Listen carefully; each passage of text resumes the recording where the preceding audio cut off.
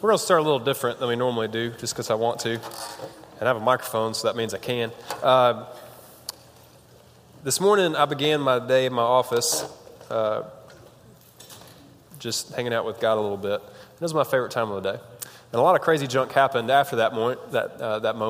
I just had one of those stressful days, Some of y'all told me about math teachers messing with you and not answering questions, and other people are telling me about exams coming up. And I just know there's a lot on you. I know our baseball guys are about to head into playoffs, and you just got a lot going on. So here's what I want you to do. I want you to just put everything down, like your phone and your pen and whatever. Just put everything on the ground, just for a second. If somebody's touching you, then just scoot like half an inch away from them so they'll stop touching you. And I just want you to have just 60 seconds with God. Just you and God, just to talk. So I'm going to stop talking, and you just close your head. Close your head. That's not it. Close your eyes. Just bow your head just for a minute, and we'll give you 60 seconds to talk with God.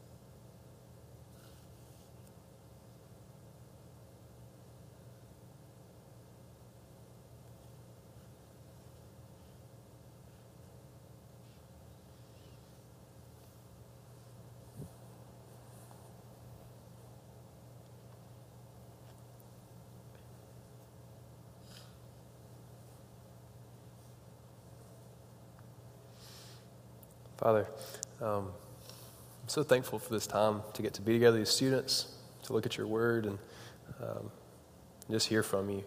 So thankful for our band leading us in worship this week and every other week, and just so blessed by them. God, as we look at the resurrection tonight, I pray that you would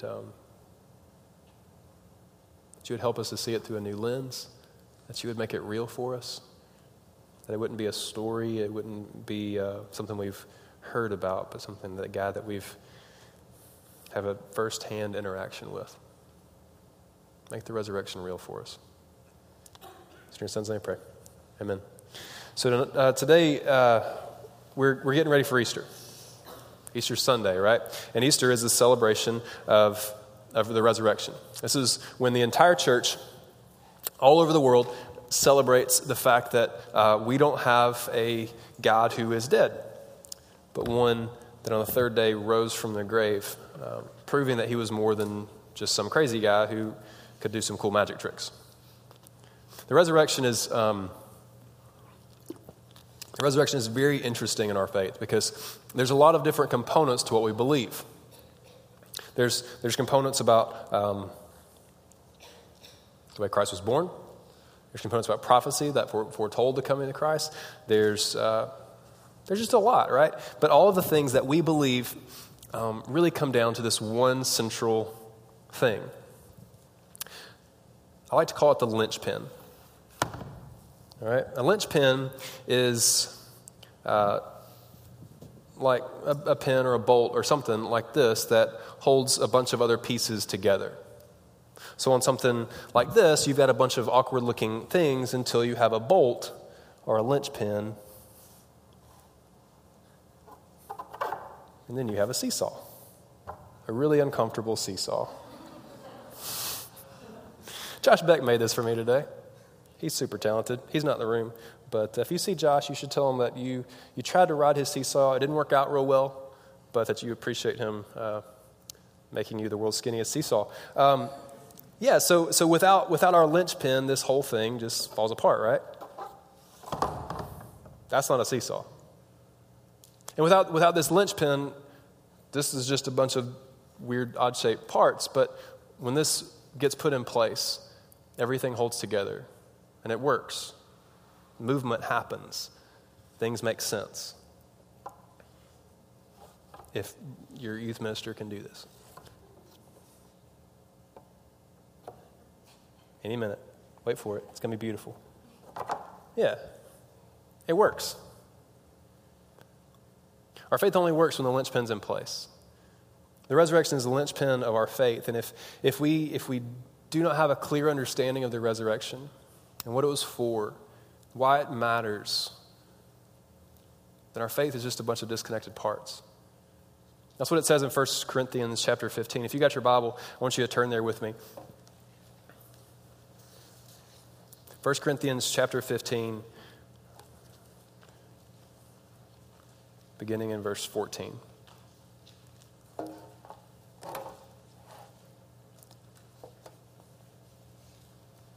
got it? 1 Corinthians 15, 14, and following. It says this. It says, if Christ has not been raised, then our preaching is in vain, and your faith is in vain. Did you hear that? If Christ has not been raised, if the resurrection did not happen, then your faith is in vain. The faith that you've placed in Christ is completely useless. If Christ is not raised from the dead, then what you believe about Jesus is a lie. 15, it goes on, it says, we're even found to be misrepresenting God because we are testifying that about God, that he raised Christ, whom he didn't raise, if it's true that the dead aren't raised. Did you get that? And 16, for if the dead are not raised, not even Christ has been raised. And if Christ has not been raised, your faith is futile and you're still in your sins. Then those who have fallen asleep or who have died in Christ, they've perished forever. They don't have an eternal hope. And if in Christ we have hope in this life only, we are of all people most to be pitied. If the resurrection, if that linchpin isn't there, if the resurrection is not true, then we are of all people most to be pitied because we've placed our faith in a lie. If it didn't happen, Jesus was a liar. If it didn't happen, then the promise of a Savior wasn't fulfilled. If it didn't happen, then Jesus was just a guy who told a lot of stories and did some cool magic tricks and then got punished for it and killed and put in a hole and he stayed there. Then my sins aren't forgiven. Then I have no eternal hope. I've got nothing without that linchpin. Everything falls apart. Easter is a celebration of the central moment of all of history, the preeminent, most important moment of all of time. The thing that matters most to the church and to me and to you, that should matter to you, is the resurrection of Jesus Christ. And if that didn't happen, our faith is futile and we're still in our sins. You do not have a Savior apart from the resurrection. I remember very clearly being in the not so unique but terrifying situation of being in an elementary school bathroom, not for the normal reason you're in a bathroom, but because I think I was like in second grade, and one of my teeth had been wiggling a lot. And finally I just got tired of it, and whatever I was doing in school was not as exciting. So I went in the bathroom and fiddled with my tooth a lot until it was bleeding profusely all over everything and everyone and the sink, and it was just nasty. And finally I got it out, right? Woo! Got my tooth out. There's blood everywhere. I'm in second grade. I don't know what to do with that. I'm out, right? You just leave the blood. It's all everywhere. And you go back to your teacher and they're like, look what I got. And the teacher's like, you're disgusting. I mean, teachers are like, they're just normal human beings, right? When you get older, you realize that teachers are not these magical, fairies or something. And they get grossed out like anyone else. And I bring them a part of my body that I'm holding in my hand, and that is nasty. So my teacher, I remember her getting me a little baggie, a little sandwich bag, like from her sandwich for lunch. She took her sandwich out. She gave me her sandwich bag. She put my body part inside of the sandwich bag and zip-tied it shut. Handed it back to me. Keep your body part, kid. Great. So I get home with my bloody body part, and I tell my mom, hey, guess what? I lost this. You know what that means? That's what Tooth Fairy time, baby. I'm getting paid, all right? Tooth Fairy going to make it rain. It's going to be awesome. So I get really excited, and I remember that night I got in bed, and my mom knew about my tooth. It was going to be cool. And this is, if you're in the room, just pause. Podcast. If you're under 12 years old and you're listening to this, you should stop. Great. Okay, we'll continue on. Put my tooth, not in the baggie, cleaned off, washed it in the sink. Put my tooth under the pillow, right under there. Right there, where I can know what's going on. And this has happened several times at this point, and I'm getting pretty excited with this tooth fairy situation. So I decided I needed to meet her. So hours pass, and I'm sitting there wide awake, super excited about getting to meet the fairy that comes in my room and like gives me stuff. So I'm chilling, but I know that I'm not supposed to be awake. My mom tells me you got to sleep at night, or you're going to be very tired for school the next morning. So I'm wide awake, super pumped, like cheesing in my bed in the dark, pitch black, tooth, and my door cracks, and I'm like, Junk, it's Mom, and I just shut my eyes. You know what? You like do one of those, and so that Mom thinks you're asleep. And so I'm staying really, really still. I'm breathing real slow breathing, so it's not awkward. And so Mom comes over, and I feel like messing with my pillow or something. I think she's like, I don't really know what's going on. But then I have like a thought. I'm like, wait a minute. If you're stealing my tooth, you're stealing it. That needs to stay there. You're a bad person. I do not trust you, Mother. So Mom's messing with my pillow, and I stay really still because I want to get in trouble. And my mom leaves. And when Mom leaves, and the door clicks shut, and then I've reached my hand back to see if my tooth, that's what it's called, right? My tooth is still under my pillow, and there's not. There's $1.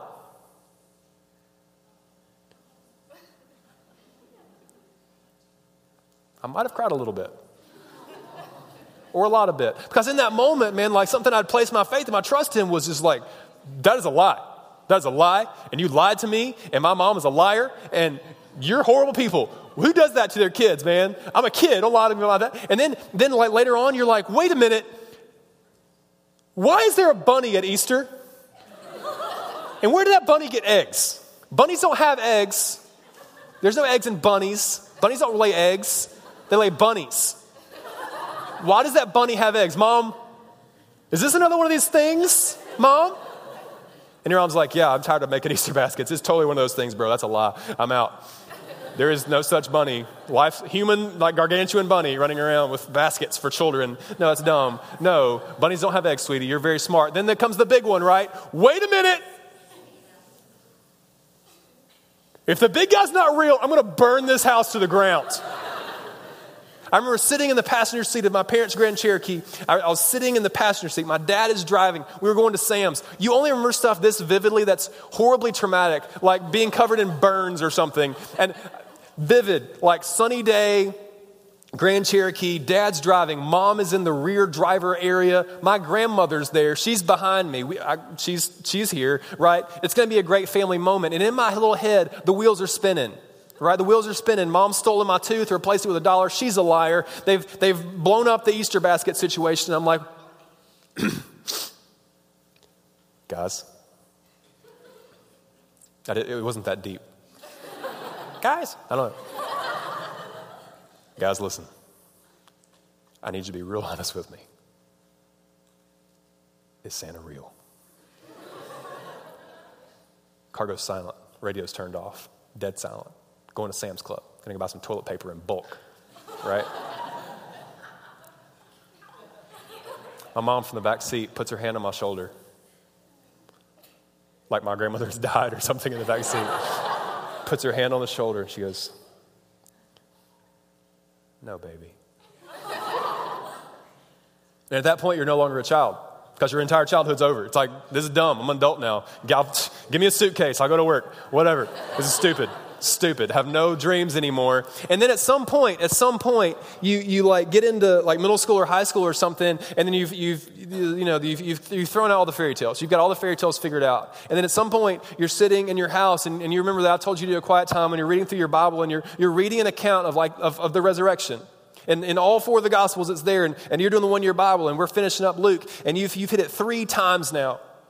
That a man lived on the earth, was tortured, hung on a cross where he bled out, was taken down, put inside a cave with a giant rock and a Roman guard, like a little quadrant of Roman guard people with spears or something, and he's dead in a hole. And then your Bible tells you that after 3 days of decomposition, the stone moves, and Jesus Christ walks out of that tomb and starts hanging out with people. Like making breakfast for some guys next to us. Like that's it. Jesus is like chilling, making bacon next to a sea. Like nothing happened. Not like nothing happened, but like he conquered the world, but still. And all of a sudden you're like, wait a minute. Tooth fairy, that's a lie. That couldn't have happened. Easter bunny's just a dumb idea. Whoever came up with that was high. And then Santa betrayed me. This sounds pretty unbelievable. And that linchpin starts to shake, and the thing that holds your faith together starts to quiver a little bit. And for some people, it's just that simple. They think about it one afternoon and just decide that's probably not real. And then that's just your decision. They don't look into Scripture. They don't study it. They don't really ask anybody about it. They really have no basis on making that decision. Mom didn't come in and steal the tooth. You just decide, this is stupid. By the authority of God's word, I'm here to tell you tonight that the resurrection is trustworthy, that it's historically accurate, that it happened. This isn't Santa. This isn't the tooth fairy. The God of the universe who can speak worlds into existence by the very just tone of his voice has the power to raise from the dead. And he did. So what we're going to look at tonight is we're going to base out of 1 Corinthians 15. We're also going to look at some other stuff that hopefully will encourage you and give you some foundation to stand on so that you're not just believing a part of God's word without knowing all of God's word. I want you to see the trajectory of what happened after this resurrection, because for me, it's some of the most convincing proof of the validity of my faith.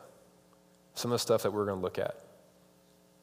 So if you got a Bible, we're going to flip around a little bit. We're going to spend some time in Acts. So put a finger over there, and we're going to maybe do some stuff in Romans. We'll see how much time we've got. All right? Cool. So the resurrection's our linchpin, and we're going to look for some evidence for or some foundation that you can trust the resurrection. So just for free, man, if you're a Christian in the room, I want you to be encouraged tonight. I want you to walk out of here pumped and ready for Easter, knowing that your God walked out of that grave. I want you to be able to celebrate that with your whole heart on Sunday, and like right now, but also on Easter. If you're not a Christian in the room, I just want you to get to hear what it is we believe, and that what we believe is not based on fantasy. It's not based on just a whim or just something fun that we've thought up, that it's based on things that are trustworthy that we're going to see in Scripture.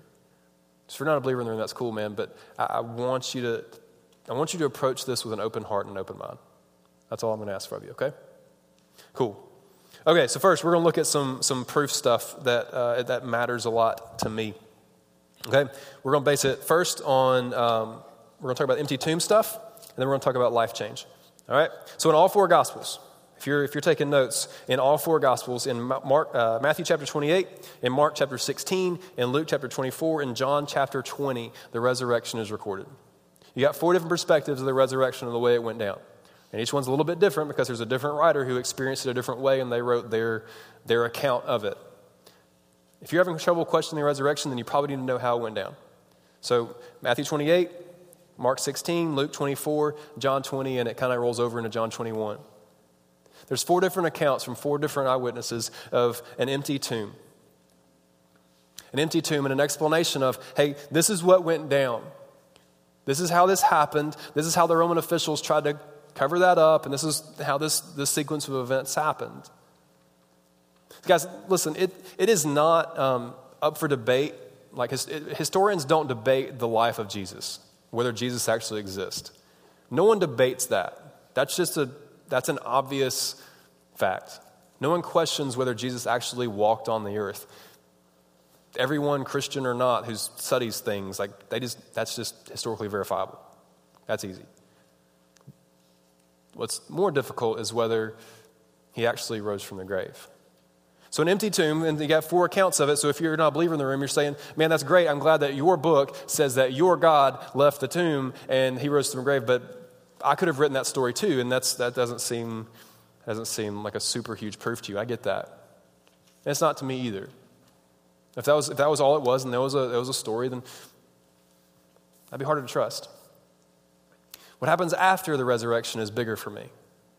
Because I know how I live, right? And I know that sometimes I get scared and sometimes I act in ways I don't want to act. And I know that it's very, very hard for me to change. I'm not a super merciful person. right? I'm just not. I'm not like warm and cuddly, and like that's not really who I am. I try to be warm and cuddly, but I'm not the warmest and cuddliest person. I've been the whole staff did personality profiles this past week, where we had to answer all these questions, and it pops out this 20-page document, like oddly accurately defining who you are. Mine makes me sound like a huge jerk. I'm like reading it, I'm like, I don't like him. I've kind of always been like that. There's just some personality traits that have always sort of been the way I am. I know that for me, it's very difficult for me to change radically unless something radical happens. Fair? It's very difficult for us to change unless something crazy happens. It only happens a couple of times in your life, maybe. So in the story of the resurrection, leading up to it, you've got the 12 guys, and then Paul. He's kind of weird, but we'll get to him in a minute. So you've got the 12 apostles, the 12 disciples, the guys that are following Jesus around for 3 years, and one of them betrays Jesus. That's Judas, right? And he's out. And the other 11, when Judas brings the army guys to come arrest Jesus, they flee, right? They bolt. They just tuck and run. They scatter. They're all gone. No one stays with him. They followed him for 3 years. They've seen him do a lot of crazy things. They've seen him feed thousands upon thousands of people out of nothing. They've seen him touch people and heal them. They've seen the dude walk on water. One of them got out of the boat. Peter got out of the boat and walked with him on the water for a little bit. They've seen some insane stuff, but it wasn't enough to change their heart enough for them to stay with him. And they ran. If you or I were there too, man, I'm pretty confident that none of us would have had any more guts than those guys. They ran. They didn't trust what they claimed to believe about him enough to act on it. They had claimed that they thought that he was the Messiah, or at least some of them had. And they had a hint of who he was, but it wasn't enough to put their faith in. They didn't act in faith that night. They acted in fear.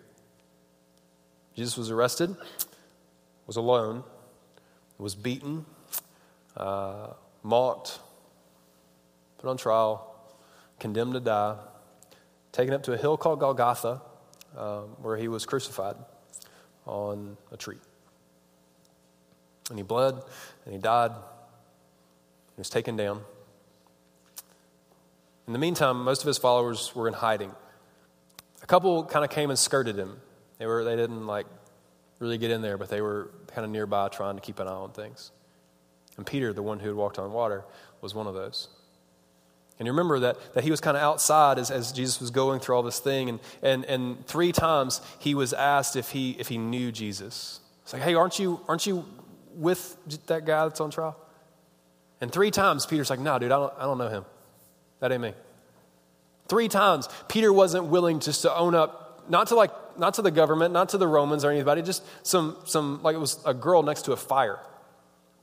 He wasn't willing to own up to even knowing Jesus. He was scared.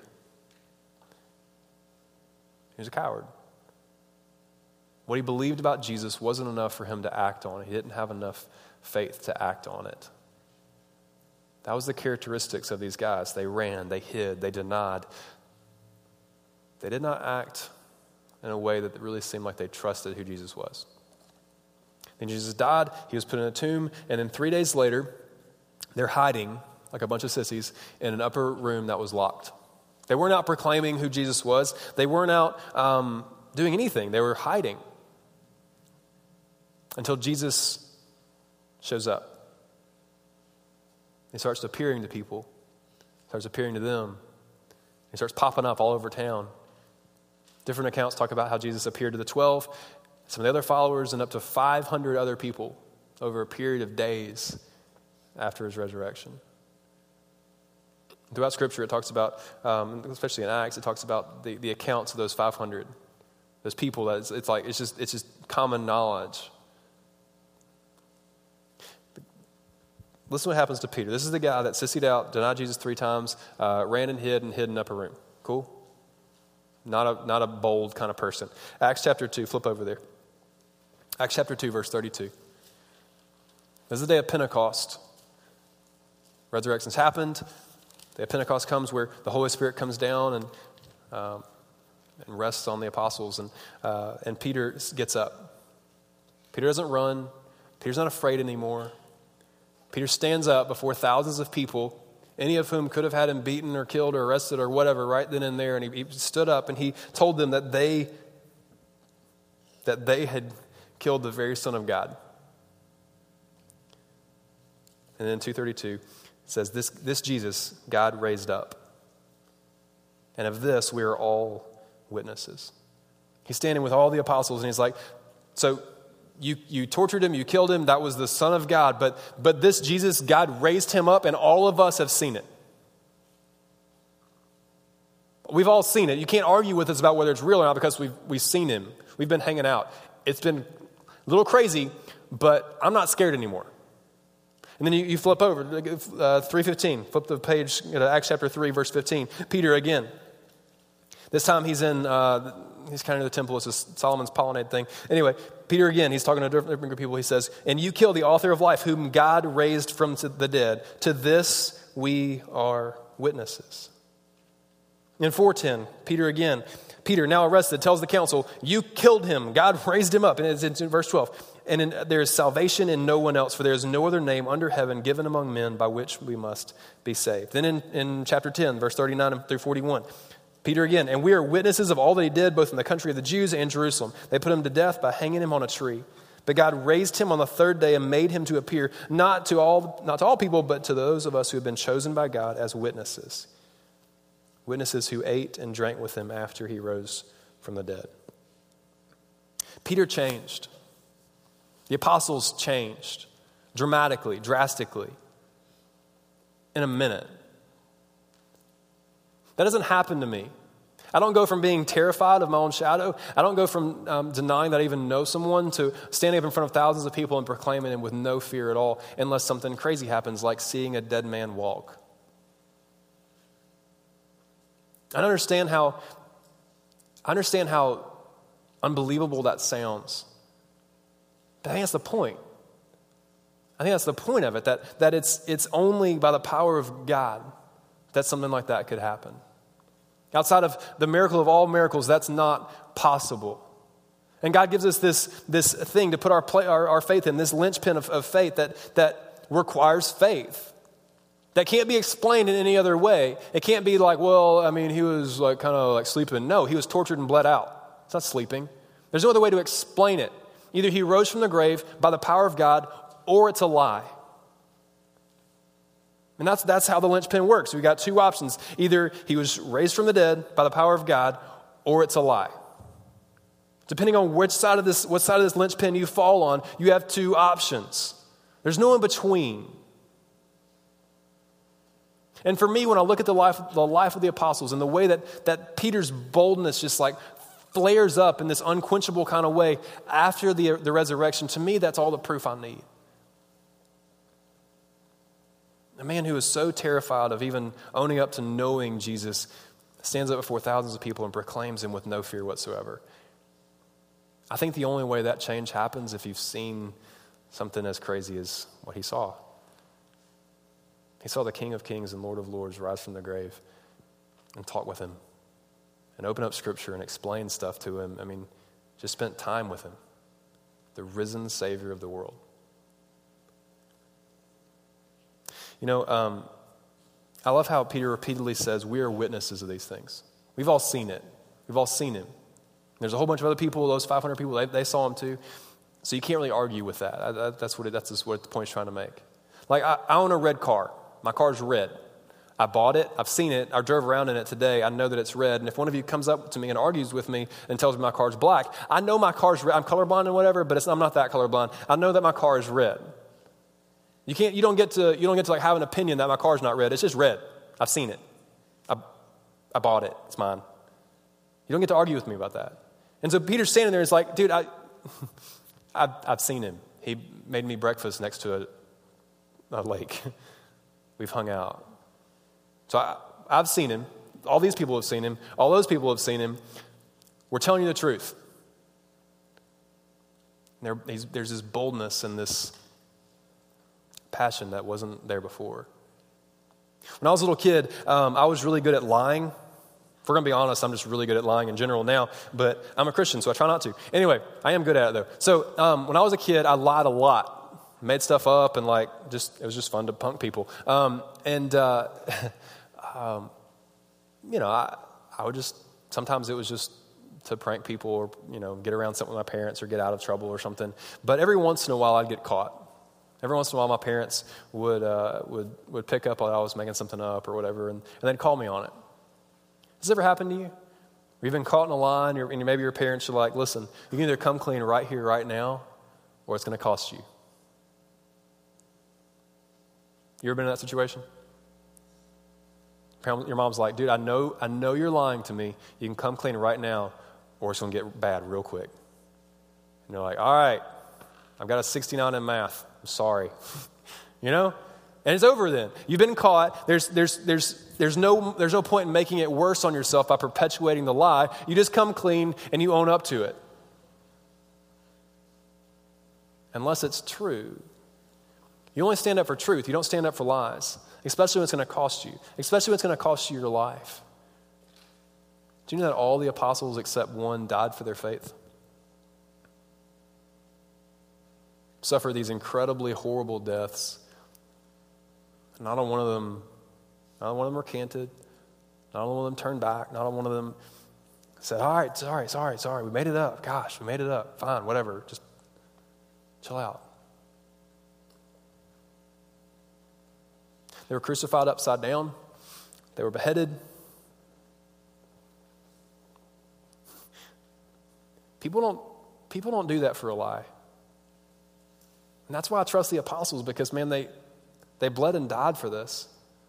They never turned back. I mean, their deaths are not historically debatable either, by the way. You can go read primary document stuff and do your research. That's all historically verifiable. They all died for their faith except John. He was exiled on Patmos. That's all easy. Like historians of the time wrote about that junk. You can't argue with me about that. That happened. They all bled and died for this truth. And it is just that. So for you guys in the room, man, I'm running out of time, so just really quickly, I just want to tell you a couple of things. If I want to tell you the significance of the resurrection, just like for you today, really quickly. So if 1 Corinthians 15, 14 through 19, if that's telling you if our faith is saying if the resurrection is not real, then these things happen. So if we flip it, if we reverse 1 Corinthians 15 and we read it with the pronouns, the knots kind of switched around a little bit, it reads differently. So like 14, it says, and if Christ has not been raised, then our preaching is in vain and our faith is in vain. So if Christ has not been raised, then our faith is in vain. So if you flip that, that means if Christ has been raised, then our faith is not in vain. You get what I'm doing? You get it? You move the knot over and it reverses the meaning of it. So if Christ has been raised, then your faith is not in vain. Students, that's true for you. Your faith is not in vain. You have an incredible hope in this Jesus. The Jesus who wasn't just someone who came and did a bunch of cool tricks, but one who proved that he was more than just a man, but he was the very Son of God. You have this incredible hope because Jesus was raised from the dead. You can trust that he wasn't just a person, wasn't just a teacher, wasn't a magician. He was the very Son of God. If you go on down in 17, let's flip that one. It says, and if Christ has not been raised, your faith is futile and you are still in your sins. But if we flip it, if Christ has been raised, your faith is not futile and you are not still in your sins. The sins of those who rely on him are forgiven. Man, if you've trusted in Jesus to forgive your sins for all of eternity, that's a lot of trust you're placing on him. If Jesus hadn't have been risen from the grave, that would be a lot harder to trust in. You'd be basically saying that you trust the word of someone who claimed that they were going to fulfill a bunch of prophecies and claimed that they were going to raise on the third day and didn't. But then he was probably got like a mix up or something, but it's cool. You're not going to trust that. Jesus isn't trustworthy if he didn't rise from the grave. So for your salvation, he's not trustworthy. But because he did what only he could do and only God could do, and the power of the Holy Spirit rose from the grave, then you can trust that he's forgiven your sin. That, man, it's been wiped clean. You don't have to worry about it anymore. It's over. And last, really quickly, in 18, it says, then also those who have fallen asleep in Christ have perished. And the opposite of that would be that those who have fallen asleep, those who die in Christ, do not perish.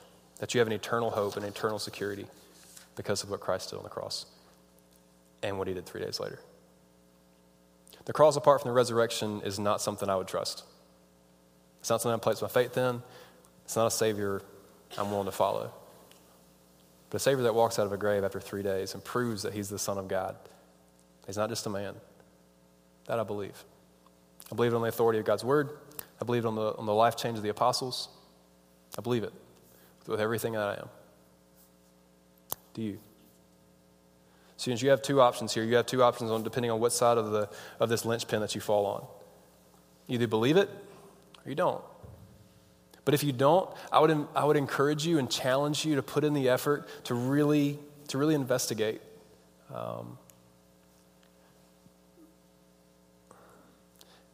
I rarely come across someone who's really investigated God's word, who's really looked into these things, who isn't at least starting toward a faith relationship with God.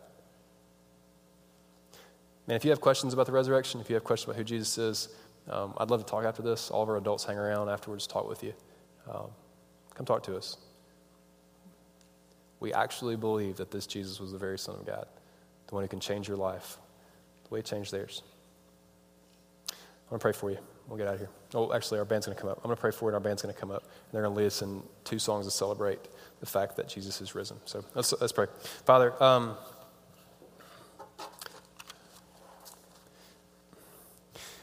it's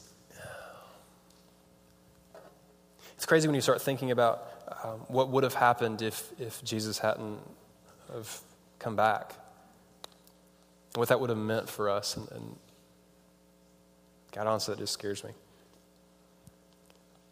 Thank you for giving us such an unbelievable linchpin and making it believable by faith. So if there's students in the room, man, who have a faith relationship with you, God, I pray that just looking at the life of the apostles would be encouraging to them.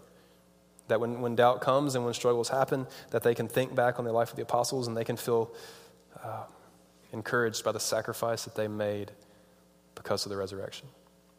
And for those of us in the room, God, who don't have a relationship with you, I pray for them that knowing that men and women who claim to have seen Jesus were willing to die for that truth, and not one of them turned back. I pray that you just let that settle in their hearts and change it. We love you so much. In your sons I pray. Amen. Stand with us.